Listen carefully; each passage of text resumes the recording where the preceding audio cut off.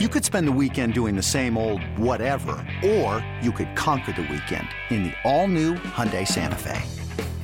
Visit HyundaiUSA.com for more details. Hyundai, there's joy in every journey. I'm Sandra, and I'm just the professional your small business was looking for. But you didn't hire me because you didn't use LinkedIn Jobs. LinkedIn has professionals you can't find anywhere else, including those who aren't actively looking for a new job, but might be open to the perfect role, like me. In a given month, over 70% of LinkedIn users don't visit other leading job sites. So if you're not looking on LinkedIn, you'll miss out on great candidates like Sandra. Start hiring professionals like a professional. Post your free job on linkedin.com/recommend today. You're listening to BetQL Daily with Joe Ostrowski, Joe Giglio, and Aaron Hawksworth from BetQL. Welcome back to BetQL Daily right here on the BetQL Network. Joe O, Joe G, Aaron Hawksworth with you on a Thursday.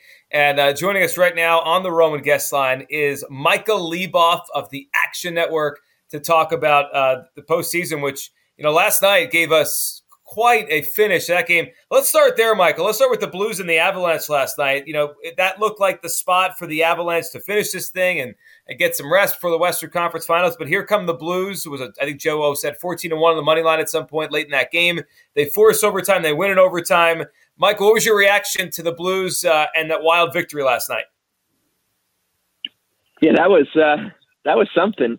I said before the game on a podcast I host called Line Change that you knew that going into that game, you were going to get a very inflated price on the Avalanche based on, it's an elimination game. It's at home.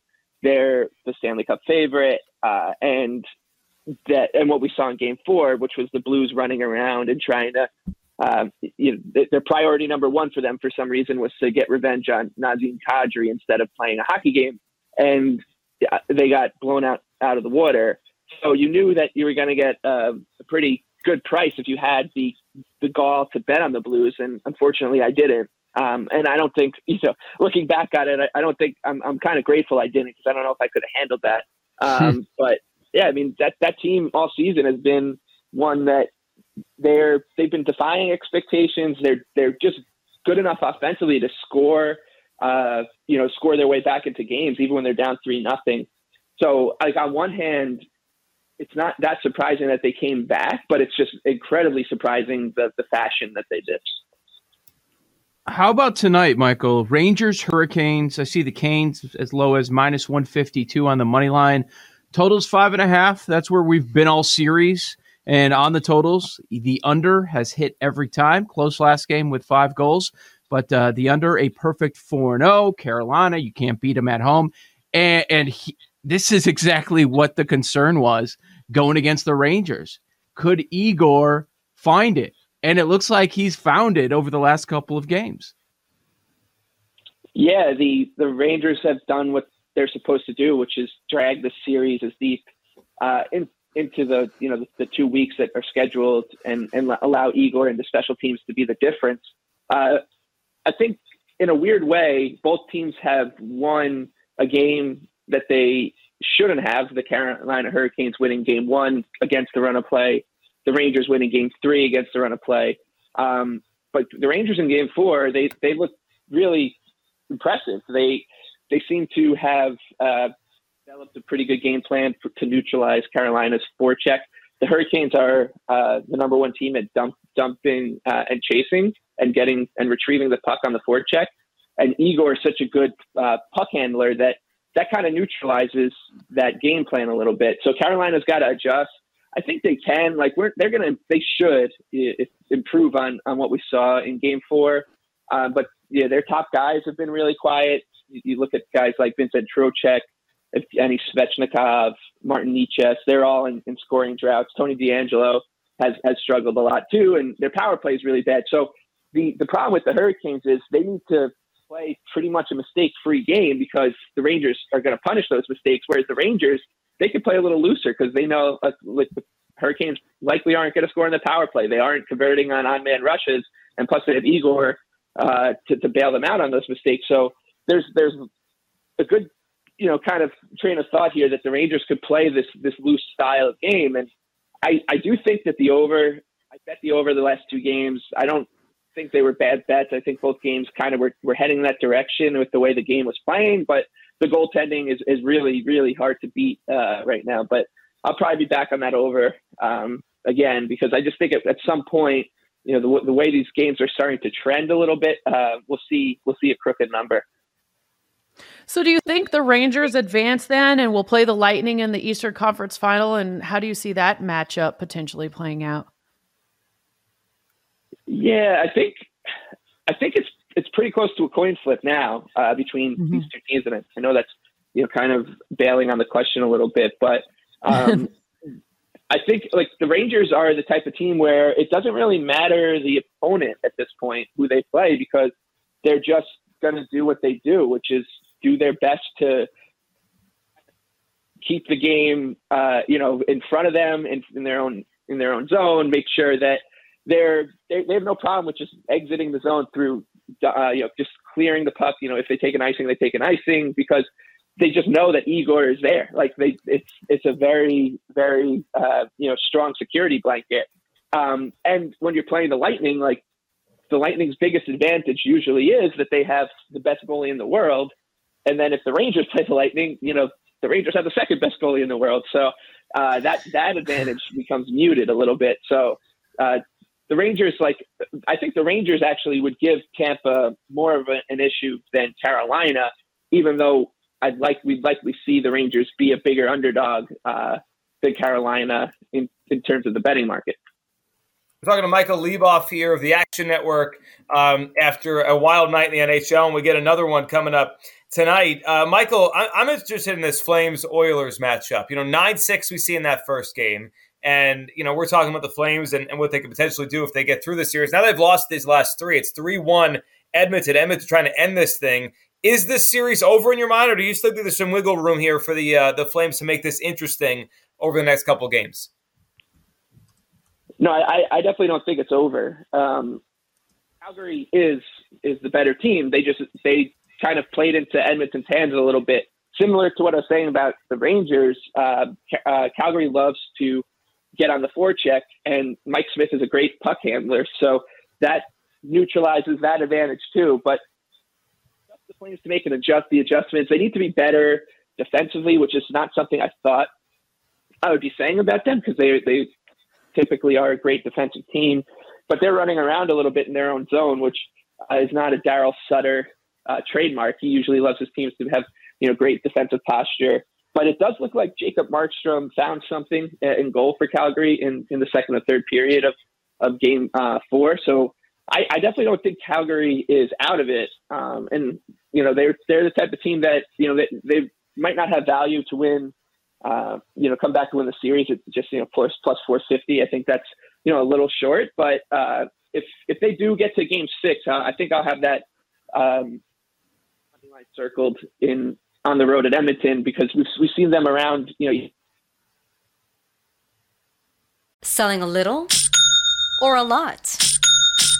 Shopify helps you do your thing, however you cha-ching. Shopify is the global commerce platform that helps you sell at every stage of your business. From the launch your online shop stage, to the first real-life store stage, all the way to the did we just hit 1 million orders stage. Shopify's here to help you grow. Whether you're selling scented soap or offering outdoor outfits, Shopify helps you sell everywhere. From their all-in-one e-commerce platform to their in-person POS system, wherever and whatever you're selling, Shopify's got you covered. Shopify helps you turn browsers into buyers with the internet's best converting checkout. 15% better on average compared to other leading commerce platforms. And sell more with less effort thanks to Shopify Magic, your AI-powered all-star. Shopify powers 10% of all e-commerce in the US. And Shopify is the global force behind Allbirds, Rothy's, and Brooklinen, and millions of other entrepreneurs of every size across 175 countries. Plus, Shopify's award-winning 24/7 help is there to support your success every step of the way. Because businesses that grow with Shopify. Sign up for a $1 per month trial period at shopify.com/Odyssey Podcast, all lowercase. Go to shopify.com/Odyssey Podcast now to grow your business, no matter what stage you're in. Shopify.com/Odyssey Podcast. This episode is brought to you by Progressive Insurance. Whether you love true crime or comedy, celebrity interviews or news, you call the shots on what's in your podcast queue. And guess what? Now you can call them on your auto insurance too with the Name Your Price tool from Progressive. It works just the way it sounds. You tell Progressive how much you want to pay for car insurance, and they'll show you coverage options that fit your budget. Get your quote today at Progressive.com to join the over 28 million drivers who trust Progressive. Progressive Casualty Insurance Company and Affiliates. Price and coverage match limited by state law. I think we lost Michael there. We'll try to get him back up as we talk about this Calgary and Edmonton series. Yeah, I mean, Aaron, we were so excited for that one after that 9-6 game, and maybe that would be a long series. We had our guest on from out in Edmonton, the Alberta area, and since then, Edmonton they're running away with this. 3-1 now. I know. I'm curious. I wanted to ask him if he thinks the Cup winner is coming from the East because they have the better goaltending, or what he sees there. But maybe we can get him back. Yeah, and something I've looked at, especially since for a lot of these teams, we're at 11 games in for the playoffs, and I've mentioned it here and there. It's every night, for the most part, in some way, where the points are coming from. On the Edmonton Oilers, okay, it's going to be McDavid, it's going to be Kane, Draisaitl, and it's going to be a high-scoring affair. On the Calgary side, okay, Chuck, Tavo for Carolina. It's not surprising night to night where these props are cashing in. Yeah, we got Michael Leboff back here from the Extra Brain. Michael, continue the point you were making. We lost you sometime in your answer and thought on the rest of this Edmonton and Calgary series. Yeah, sure. I thought I was just saying that I do have interest in backing the Flames as the series shifts back to Edmonton. I think it looks about right, the price in Calgary, but they started to move towards plus money on the road, and I think that in Edmonton these games are coin flips. Calgary should profile as a good road team, and as long as they get the goaltending, they should be able to kind of hang in with the Oilers. But to answer your question, I don't think the series is over. I think Game 5 is a pretty good one to sit out and kind of just take notes and see if Calgary does find their way back in.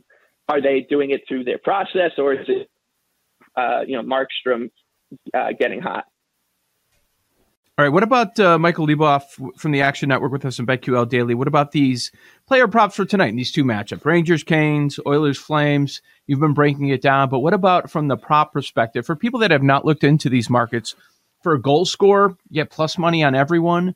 It's for assists, it's plus money on almost everyone. You can do shots on goals, over-unders. Any interest with any players in these games?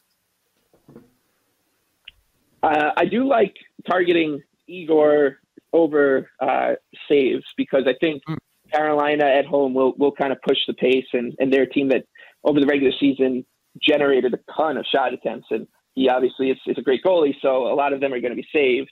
And then, the thing that stuck out to me the other night was just seeing Connor McDavid over 1.5 points at minus 170. It just tells you what kind of form he's in, and that number is just going to keep going up and up and up. And I think it cashed on that empty net goal. So square bettors, they're pretty lucky to get that one, but he's how can you bet against him right now?